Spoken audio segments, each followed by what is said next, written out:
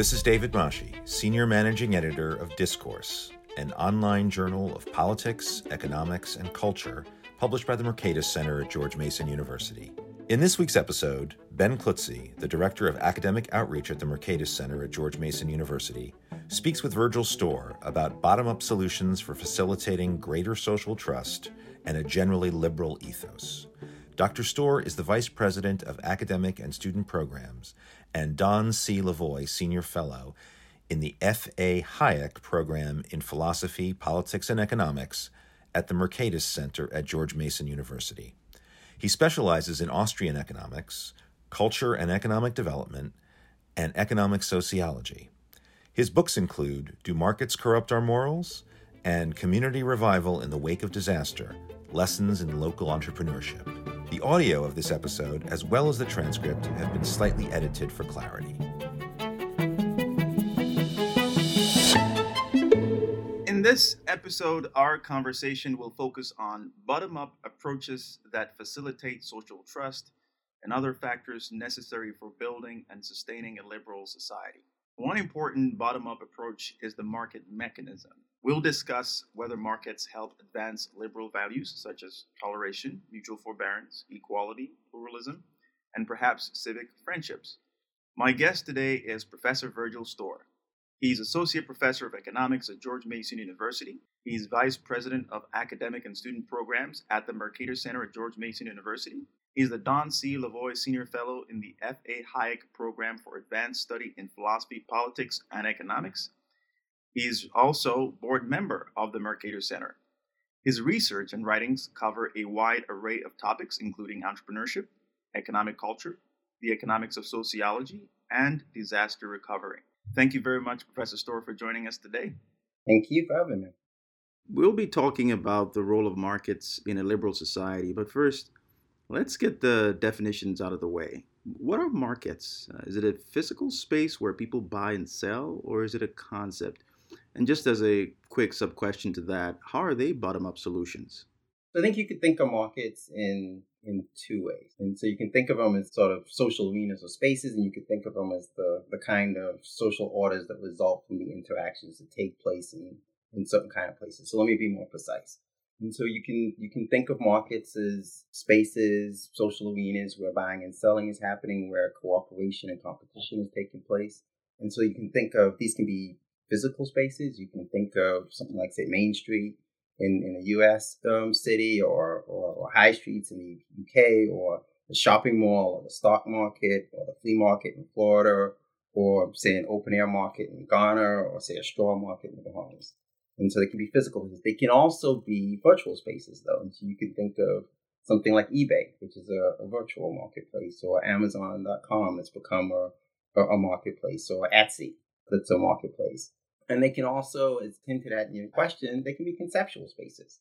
And so you can think of something like, say, the market for cars, or the housing market, for instance. But in addition to being sort of thought of in this way, as kind of these social arenas, markets can also describe, say, the social order that results when buying and selling or cooperation and competition takes place in particular kinds of spaces.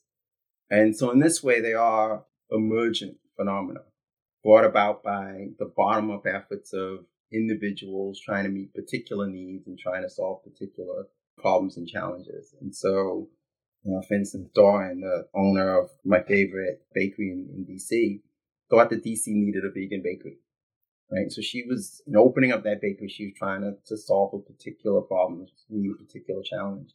And I need to occasionally, actually more frequently than I would like to admit, satisfy my sweet tooth. And so the market for baked goods can also be thought of as what emerges out of our interactions, and the kinds of interactions of not, she and I, but sort of others in DC who engage in similar kinds of effort.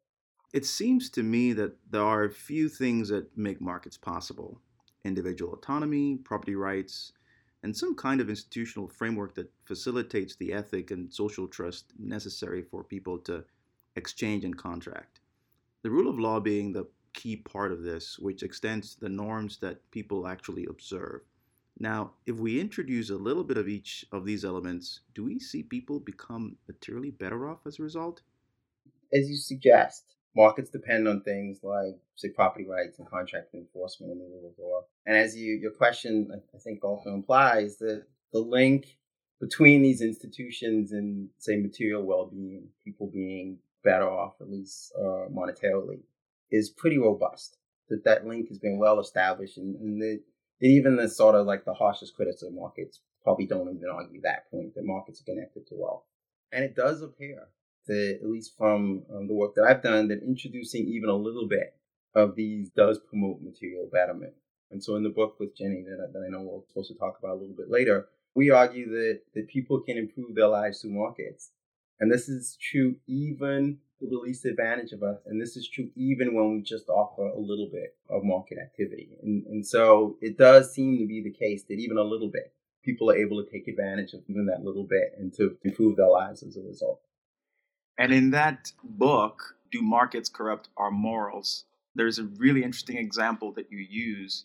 You're from the Bahamas, and you use an example from the colonial era where a slave, boatswain, who is given a couple of days during the week to just go out and fend for himself and offer services to different people, is better off compared to others. So even in the worst of circumstances, when you introduce a little bit of these variables, it seems to change the dynamic a little bit. Yeah, that's exactly right. And I mean, that example is sort of, when I came upon it, was a really powerful example. But the experience of the Bahamas with slavery is actually a peculiar one that in some ways speaks to this point. And so the Bahamas, slavery was attempted in the Bahamas like it was everywhere else. There was an effort to grow cotton.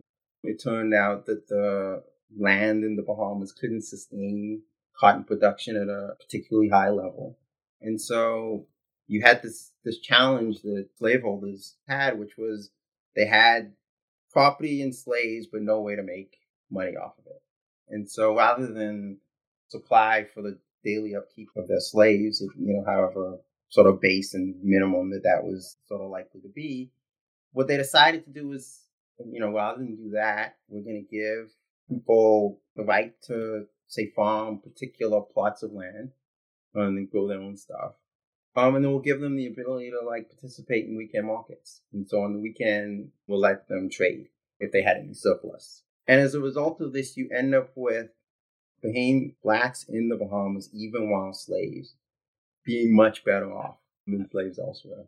And even being much better off than free people elsewhere. And so you've got, say, life expectancy amongst Bahamian blacks in the Bahamas when they were slaves being comparable to life expectancy of people in Europe, and significantly longer than the life expectancy of slaves in, say, Jamaica or elsewhere. And so you've got this sort of a little bit of experience with markets, right? They get to grow their own stuff on their own. They have sort of use right over a part of the plantation. They get to grow whatever crops they can grow in that period. They get to trade whatever surplus that they might have. And through that just little experience with markets, that they manage to improve their lives in the midst of, what is otherwise a horrible situation. And so this little bit of markets seems to be powerful in helping people to be better off. Yeah, I find that really fascinating. So what then is the link between markets and a liberal society? Is it that the elements that are within a market system are the same elements that foster a liberal society? So I think those institutions, private property, individual autonomy that you were mentioning, are important for a liberal society. But I think the liberal society, what I want to say is I think the liberal society requires more than robust markets. So I think liberalism requires more than just those institutions. It requires those institutions, but it requires more than that, right? And so I think liberalism has a lot to do with our relationship to government. And I think it describes certain commitments, actually, like the commitment to openness or a commitment to cosmopolitanism or a commitment to tolerance. Markets, I think, can cultivate some of these values, but liberalism, I think, means more than markets. That's interesting. We'll come back to that, but I wanted to first go back to your book, the book that you and Professor Jenny Choi co-authored, Do Markets Corrupt Our Morals? It's a defense of markets, and I'm wondering what was the motivation behind this effort to defend the markets. because you walk readers through a series of defenses and claims that those defenses are minimalist and in some sense they are inadequate. What do you take to be the adequate defense of markets? So I sort of hesitate to do this, but I think I'm gonna push back on your premise a little bit because we actually don't view the book as a defense of markets. At least that's not the book we set out to write. I'm not sure, even with it existing, that that's the book that we actually did write. And so the book, as we saw it at least, asks a question that people have been asking for a long time, for as long as there have been markets, and a question that has been mostly asked by philosophers. And then it tries to say, okay, if a social scientist were to answer this question, what could social science tell us? And so the reason the book spends so much time laying out the way people have tried to defend markets on moral grounds and the way people have been critical of markets on moral grounds is basically to highlight a peculiarity in the discussion about the morality of markets that we observe. That you've got this strange thing that happens where the people who ask that question and answer that markets do corrupt us, they make a bold accusation. They say markets are morally corrupting. Engaging in market activity makes us worse people, essentially. And then interestingly, the people who supposedly disagree with them, the people who say they are defending markets, almost never directly respond to the charge. And so we found that peculiar, right? That you have this question that's been asked. It's an important question because if it is the case that markets are morally corrupting, that creates a challenge for us, particularly if we're in a world where we depend on markets for our well-being. So they make that, they ask an important question. They come to a conclusion, the critics of markets. They say markets are morally corrupting. And the people who would supposedly defend markets don't actually respond to the critics and don't actually even attempt to offer an answer to that question at all. So we saw ourselves, as trying to really make sense of that debate and trying to push the conversation ahead in some ways. And what we think we're adding to the conversation is that we're saying, what are the most compelling theories about how markets actually can work? Tell us about this question, about how markets are going to be morally corrupting. And what is the most compelling evidence that we can find about how markets have worked? Tell us about whether or not markets are morally corrupting. And so that's what we see ourselves as doing more so than setting out to defend or not defend markets on those terms. Right. That's an interesting point. And it seems to me that defenders of markets claim that markets are amoral. So then they sort of sidestep that question at all, whether their markets are moral or immoral. So you guys take it a step further in trying to answer that question, which was really good to see. But these negative attitudes, thinking about the critiques, and there are some interesting ways that they've characterized, markets or capitalism. They characterize it as vampire capitalism or a zombie system, and so on. I'd be curious to get your thoughts on where these negative attitudes come from. And it's been going on for a very, very long time. But what generates this negative attitude towards markets, despite the material and social benefits, health, wealth, happiness, stronger communities? And now we find that, younger people are becoming more comfortable, moving further away from market solutions to problems. What are your thoughts on this?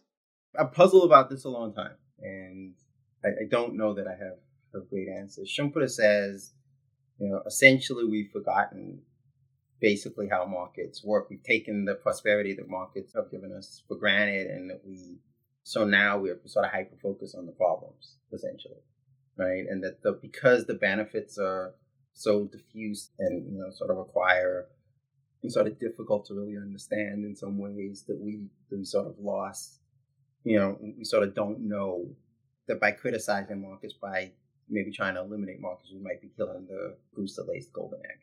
Right? And so that's the kind of view. I don't know for sure. I mean, I think that, for me, I'm not sure that people really have negative attitudes towards markets, per se.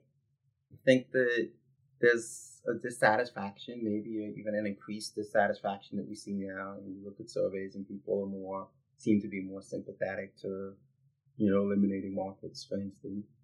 or eliminating capitalism, whatever. But I think that dissatisfaction is really with the existing economic system. And those, I think, are different things, right? So I think it's a dissatisfaction in a lot of ways with cronyism. I think it's a dissatisfaction with a system that, say, allows people to keep profits when they succeed, but bails them out when they fail. I think it's a dissatisfaction with privilege.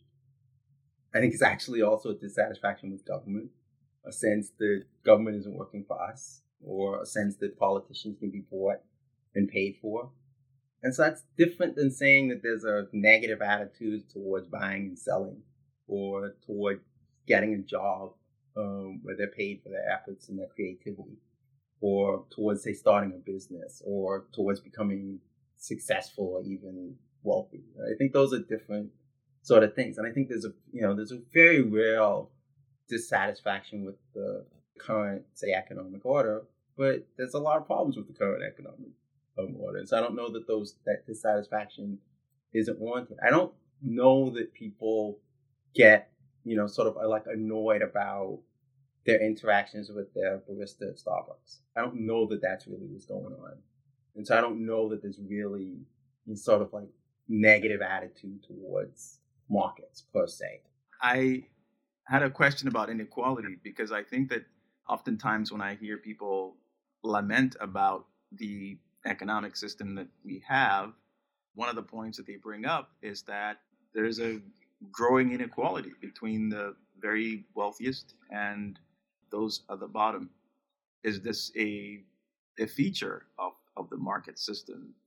Because I think that tends to be something that really bothers a lot of people who are observing. Yeah, I mean, so I think inequality is a natural, inevitable feature of not only markets, but of life. My wife, Nona, who Matt, is smarter than me. She's more attractive than me. She's more fit than me. Our marriage is rife with inequalities. And so certainly in a market society. You married up. I did. I was very lucky. I'm benefiting from the inequalities in a lot of ways. But so certainly in a market society, though, some people will have more and others will have less. It turns out, though, that when you look at the evidence, inequality is way worse in non-market societies than it is in market societies for a lot of reasons. One, it's much better to be poor in a market society than in a non-market society. The poorest in market societies are better off than the poorest in non-market societies. In fact, the poorest in some market societies, like, say, the U.S., are much better than the richest in some non-market societies. And you can sort of name a number of sort of non-markets, less developed countries. And so even if inequality was as bad in the U.S. is as bad as they say, it's not the social problem that people seem to think it is, because, it's better to be poor here than it is to be poor anywhere else. And so that's one reason.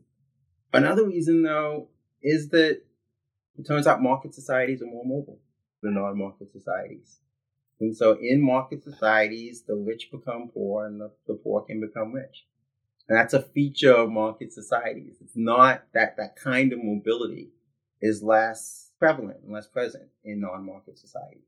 And so again, even if inequality was the problem that, was as bad as people thought it was in market societies, the sort of social costs associated with that, the social concerns associated with that aren't as mitigated by the fact that in market societies, the rich can become poor and the poor can become rich. But it turns out that when you look at the evidence, the economic inequality is actually worse in market societies. Just genuinely, when you look at the measures, you look at things like Gini coefficients that sort of measure the gap between the rich and the poor in various countries, and non-market societies are much more unequal. And so that's sad. And so I think that'd be sort of my first pushback. I do think people are annoyed with inequality, but mostly, and this goes back to my earlier question, I think that they're annoyed when they believe that the people on the top didn't get there by their own sort of efforts. They didn't really earn what they have. And they believe that the poorest amongst us are artificially kept down. I know that it gets expressed as an anger about inequality, but I really think it's when you sort of examine it, when you unpack it, it's really a concern about legitimacy. It's maybe a concern about transparency. Most people are okay with LeBron James being a millionaire, right? In fact, many will say that he's probably underpaid. right? That LeBron James isn't rich enough given his talents and what he's managed to accomplish. We're less comfortable with the CEO who led the company into bankruptcy getting the golden parachute.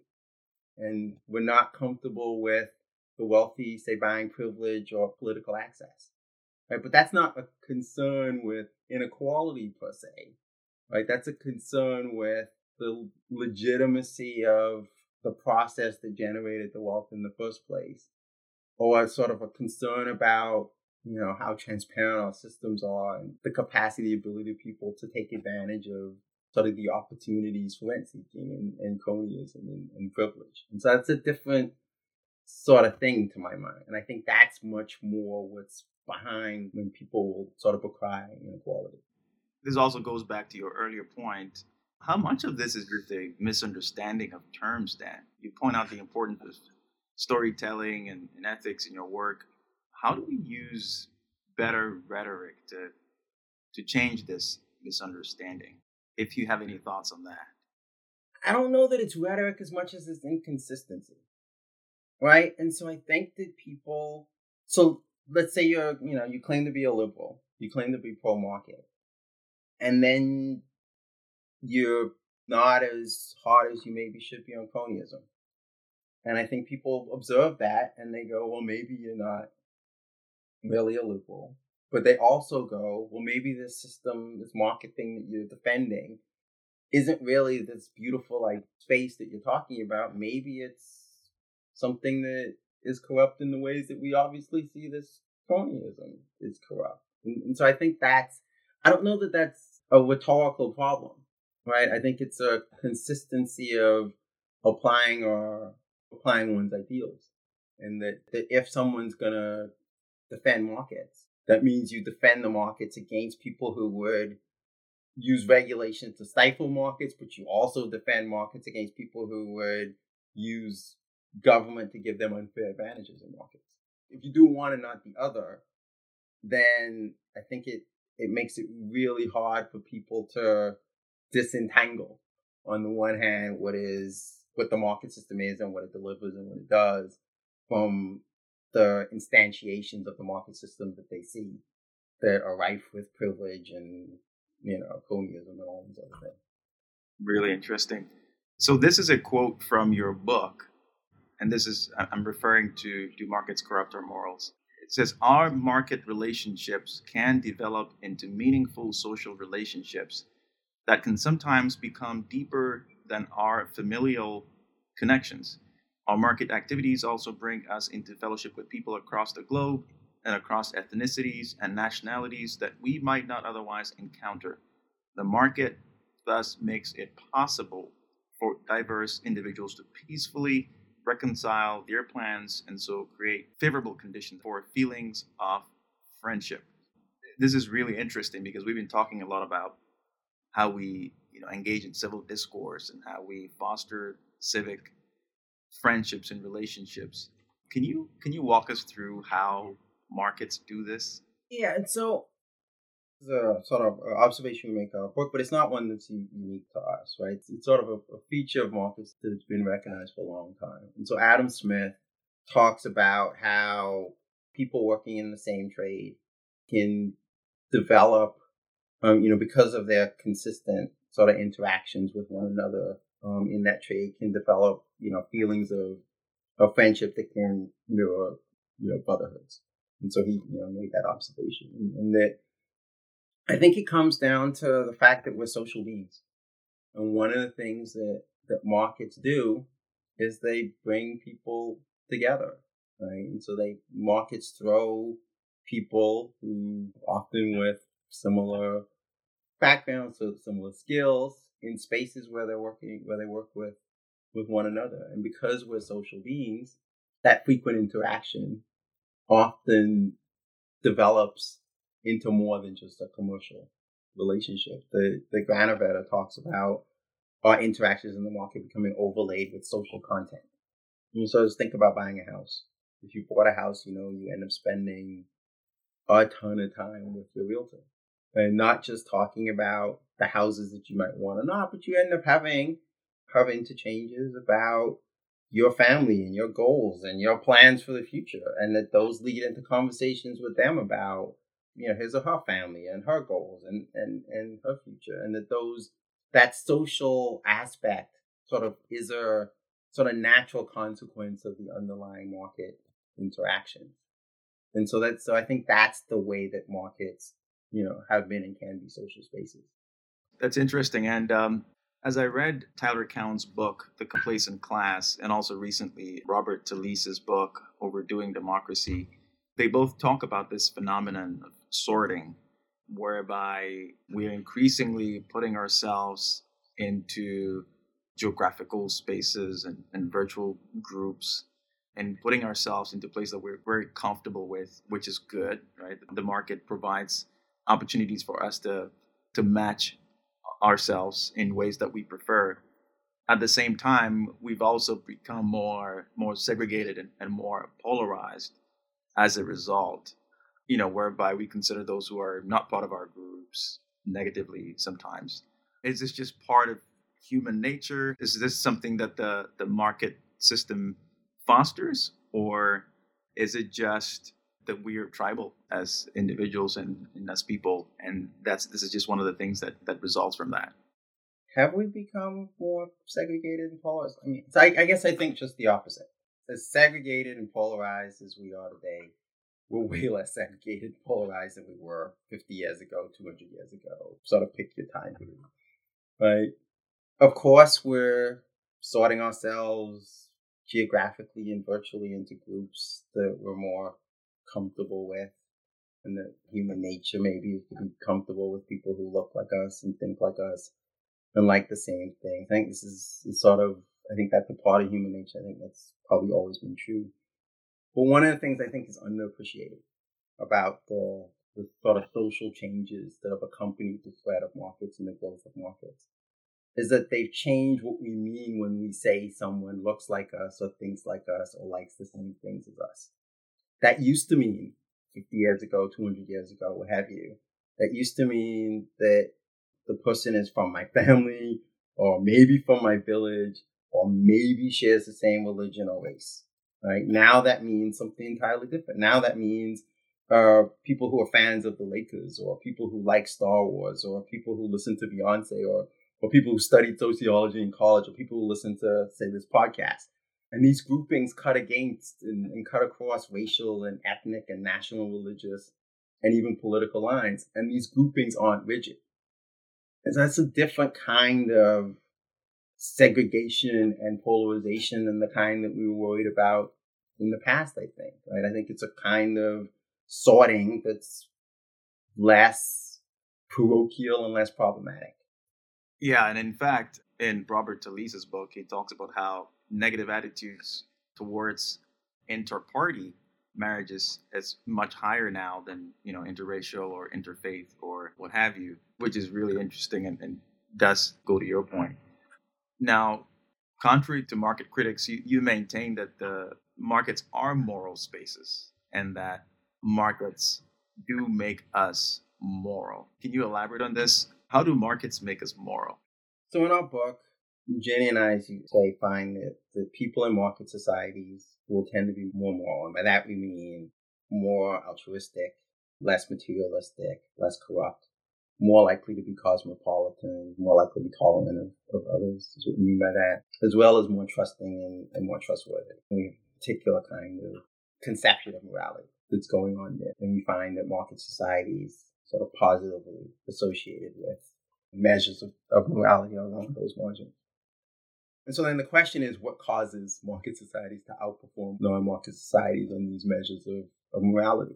And we argue that there's sort of two features of markets that allow them to act as moral training grounds in this way. The first is that market interactions are opportunities to learn about others. And so every single trade is an opportunity to cheat. It's an opportunity for the person selling the good to lie about the thing that they're selling you, trick you into overpaying for something that they're trying to deliver. And it's an opportunity for the person paying for the good to promise to pay but to not really pay. So every single market transaction gives us that opportunity. When a market interaction goes through, when it's successful, we learn something about the person that we're dealing with. If they cheat us, we learn that they're a cheat. If they don't cheat us, we learn that, well, at least in this interaction, they've been an honest broker. If we have multiple interactions with them, we might learn that actually, no, I know something about this person's character overall, because given their ability to cheat me multiple times, they didn't. Right? So I know something about you now. Same is true in working with someone, right? That if you're in an office space with someone, or you're in a factory with someone, well, this is the kind of person that's lazy, or this is the kind of person that's short, or this is the kind of person when they're stressed, they're mean to their fellows, or this is the kind of person that handles stress in a way that I find appealing, or what have you. That you learn that this is the kind of person with integrity or not, right? And so markets, in a lot of ways, reveal our moral characters. And so to the extent that we want to be associated with good people and don't want to be associated with bad people, markets give us an opportunity to sort those kinds of people out. Right? That's one way that markets act as moral training grounds. The other way that markets act as moral training grounds is that they not only reveal character, but they give us an opportunity to reward people who behave in ways that we morally approve of, and to punish people who behave in ways that we disapprove of. So the trustworthy mechanic earns a premium. Right? We're willing to go to them even though they cost a little bit more. The trustworthy contractor earns a premium. We're willing to pay the trustworthy contractor more than we're willing to pay the one that cheated us, or the one that cheated our friend, or the one that, based on the Yelp reviews, seemed to have cheated, multiple people, or what have you. The conscientious babysitter makes more money. And so markets give us an ability to reward good behavior. And so markets incentivize good behavior. And because we're human beings are actually pretty good at detecting whether or not somebody's being fraudulently nice or is genuinely nice, it actually, over time, trains us into being nicer people. And so I think those are the two ways that markets sort of act as moral training grounds. And that's why we think, at least, you observe market societies outperforming non-market societies when you look at these measures of morality. Given the level of polarization that we see in our society, and we talked about this earlier, that they're not necessarily along certain lines that they were before, but now it's sort of between parties and things like that. What are your thoughts on how we might leverage markets to help us to depolarize? So one of the implications of the argument that I've sort of been making, and that Jenny and I make in the book, is that when we limit markets, that has, and this part has always been recognized, that has economic consequences. But if we're right that markets are spaces that promote morality, and a part of morality might be being more pluralistic, or being more tolerant, or being more cosmopolitan, then if we're saying it's correct, then limiting markets also has a moral consequence, in that it will allow for the cultivation of these kinds of, the greater extent that markets are limited, the less likely that it's going to allow for the cultivation of these kinds of sort of positive virtues. And so, so if we're correct that markets make us more tolerant, then limiting markets is actually cutting against pluralism. For instance, is actually sort of pushing us to be sort of more pluralistic, at least in part. Right? So it might not be the only way. And so to sort of to stick with the implication of the book, sort of one of the more sort of natural implications would be to say, well, if we give markets more space, we limit markets less. If what we're saying about markets promoting morality, including pluralism, are correct, then markets will likely cultivate those, or give us space to cultivate those kinds of values. And so I think that's the way I would answer that kind of question. Interesting, though, because I'm thinking that if we are to foster more pluralism, and there are people who think that the market is excessive in certain areas and that we ought to cut back by accommodating those views, we will have to, in a way, limit the market, and hence all the values and the morals that you're talking about might be limited in some way. So by fostering pluralism, we in turn might get less pluralism. That is, if part of pluralism means that we kind of recalibrate and reduce how much of the market system we see in our lives. Yeah, I mean, so to sort of put it in a soundbite, there are not just economic but moral consequences to restricting markets. And so we might decide that we want to pay those consequences, but we should be mindful of them as we go about thinking about doing that.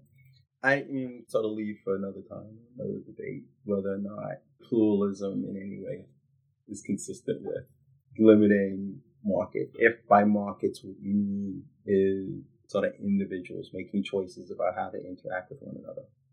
Just switching gears a little bit, what motivated you to study markets?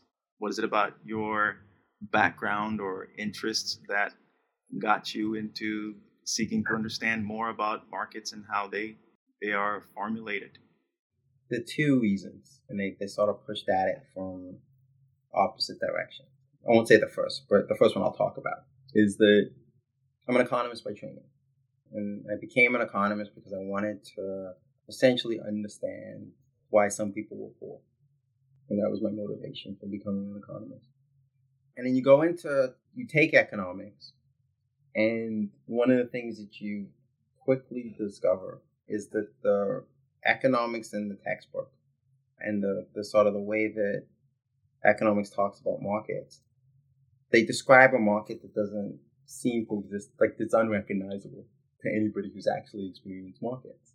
They describe this sort of cold, sterile, efficient space populated by hyper-rational beings who are concerned only with maximizing utility, something like that, right? And so you look at that and you go, I don't know who these people are, and I don't know what this space is, right? And so one of the things that pushed me to that sort of has led me to spend a lot of my career looking at markets is because I wanted to spend time trying to understand how it is that individuals actually experience markets, as opposed to the sort of, cold feature of discussion and model of a market that you see in economics. And so that was one sort of reason that made me sort of interested in markets. The other reason is that there was this real disconnect between, how should I put it? So I always thought of markets as a space where, like, just from when I was young, even although I had a period where I was, when I was younger, I thought of markets as these sort of amazing spaces where buying and selling took place and you can sort of get what you wanted, right? So that was awesome and that was cool and I liked that about markets. And then I went through this period where I was, sort of read a lot of Marx and I was sort of enamored with Marx, and he obviously had a really negative view of markets. And then I sort of spent some time looking at critiques of Marxism and realizing and became convinced that sort of his solution to the problem wasn't viable. And so that created for me a kind of intellectual dilemma, which is that it made it essential for me to try to understand how markets actually work. It was the kind of early view Marxian space where we get what we want, with money at least, or the kind of Marxist view that markets are these spaces that are, alienating and exploitative. Is that the true market, or is a market something else? That was sort of like the second reason that sort of the market has become like a central focus in my work. So it came as a result of curiosity. Yeah. Wonderful. And you've done a lot of work in culture. I was wondering whether you'd like to reflect a little bit on the culture of markets beyond what we've talked about. So I mentioned saying, okay, the sort of more narrow reason is that economists don't talk about the market. When economists do talk about the market, they talk about a market that's unrecognizable. But one of the things that struck me as being true, particularly as somebody who moved from the Bahamas and now, so I live in the United States, is how different markets are in different parts of the world. And that difference, to me, seemed to have often had less to do with there being different rules around the markets or different institutional structures governing the market. So I thought, market, private property rules, all those kinds of features that are critical for markets exist in a lot of places in the world in more or less perfect ways. But nonetheless, markets look very different at different sounds and colors. The people in those markets seem to be, viewing different kinds of activities as being successful, speaking to the success as an entrepreneur, or different kinds of practices as being legitimate or illegitimate, or different kinds of interactions as being important or unimportant, or different kinds of ceremonies around market interactions as being critical or not critical. And so those differences were striking to me. And again, particularly somebody who grew up one place and then moved to another, it was very striking. And so I wanted to understand that difference and to make sense of that difference. And I ended up in that work spending a lot of time with the work of Max Weber, who wrote what I think is both it's a flawed book about the culture of markets, but I think it's also an important book about culture of markets. It's The Protestant Ethic and the Spirit of Capitalism. And he makes in there a particular observation that I think is critically important. It's that there are a variety of, he calls it capitalisms, but essentially there are a variety of markets, and that each market is animated by a particular spirit or set of spirits, right? There's a particular kind of ethos or value system or culture that sort of colors the different markets that we observe. So my sort of interest was motivated by that sort of experience, and then the sort of the approach that I've taken to looking at it has been very Weberian in that way. And so how do you discover, how do you find the economic spirits that are actually animating economic life in particular places? So how do we distinguish between the right kind of culture around markets, and I don't know if right or wrong are the right terms to use, but the sort of market culture that fosters prosperity? How do we distinguish those things if we're studying culture of markets across the board? I'm actually very resistant and critical of talking in terms of like the right culture or wrong culture. That there's a lot of economists who talk about the relationship between culture and economy do speak in those kinds of terms, right? They talk as if there's certain kinds of cultural tools that are useful for market life, and there's certain kinds that are not useful for market life or whatever. Or there's good and bad cultures. The one economist actually describes cultures as being progress prone or progress resistant, right? So I don't agree with that. And the reason I don't agree with that way of thinking is because I don't think of culture as a tool, right? That culture doesn't have this feature of a toolkit. It's not this thing that sort of we carry with us, and then when we need a particular cultural trait or something like that, we pull it out and use it, and that the thing we pull out might be good or bad for the task at hand. Like, that's not the way culture works, right? That's not the way that, if as somebody who we all sort of belong to a certain culture, at least we're enculturated into a certain culture. That's not how it travels with us, right? The culture acts are essentially ways that we see the world and ways that we make sense of the world. And so in that vein, I don't think it makes sense to talk about progress prone and progress resistant culture. I think all cultures have aspects of them, I guess, that one might say seem to be, progress resistant aspects of it that seem to promote creativity, innovation, whatever. I think all cultures have that capacity. What that looks like in particular places is, because all human beings have those capacities. What that looks like in particular places, though, is going to differ based on the cultures in those different places. And so what culture speaks to isn't the capacity in some sense of people's being able to develop or not develop. What culture speaks to is the way in some sense development is going to look, and the way they're going to think about that process, and the way that they're going to pursue that process and what have you. And so it's less about what a culture can and can't do, and it's much more about the way that people in a particular culture are going to approach that same thing versus the way people in another culture might approach that same thing, and trying to understand where that sort of comes from. We can analyze different cultures, but the thing that we ought not do is to sort of compare them and, sort of good versus bad, that kind of thing. Yeah, we should, comparing them is fine. It's scoring them. That's the problem, right? Like, we shouldn't try to total up the pro market or the pro democracy or the pro whatever aspects of a culture and total up the negative market or negative democracy or negative whatever aspects of a culture and then say this culture is good or this culture is bad, right? That doesn't say you can't compare, but it says you shouldn't treat cultural analysis as if you're checking boxes. Well, the question I tend to ask all my guests is this: are you optimistic about the future of liberalism or not? Do you think we will see a wider embrace of a liberal order, or are you skeptical? Am I optimistic?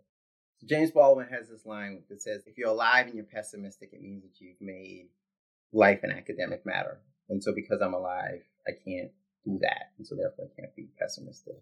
James Buchanan, Nobel laureate in economics, whose work has been deeply influential on my work, said that when he looks at the past and where we come from, he's optimistic. But when he looks at the future, he's more pessimistic.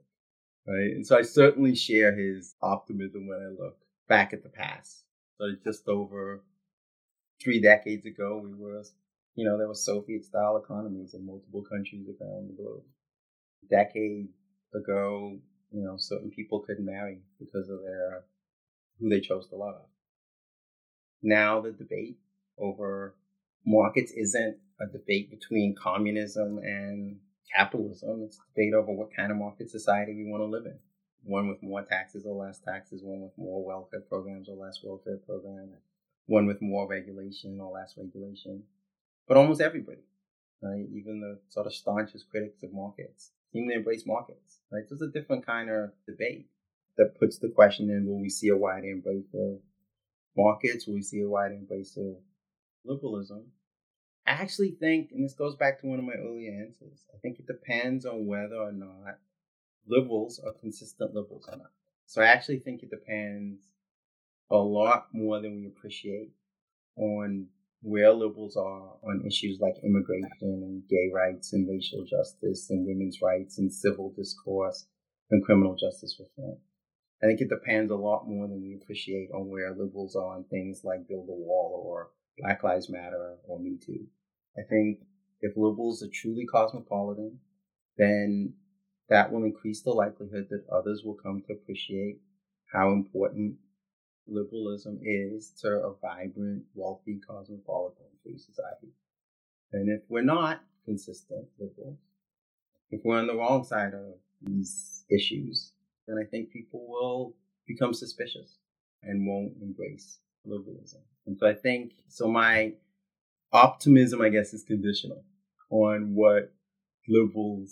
how liberals defend liberalism. A conditional optimist. Thank you very much, Professor Storr. Really appreciate you taking the time to join us. Our listeners may not know this, but Virgil is a colleague of mine, someone I've known for a long time, and I reach out to when I definitely need someone to consult with on very important matters. So I appreciate you very much, Virgil. Thank you so much for joining us. Thank you for having me, and thank you for that kind of. Thank you for listening to the Discourse Magazine podcast. You can subscribe to the podcast on Apple, Spotify, Google, Stitcher, or your favorite podcast app. And please feel free to share this podcast with like-minded friends and to leave us a review. We're always happy to hear from you. Finally, check out Discourse Magazine, which is available free online at www.discoursemagazine.com. Thanks again, and see you next time.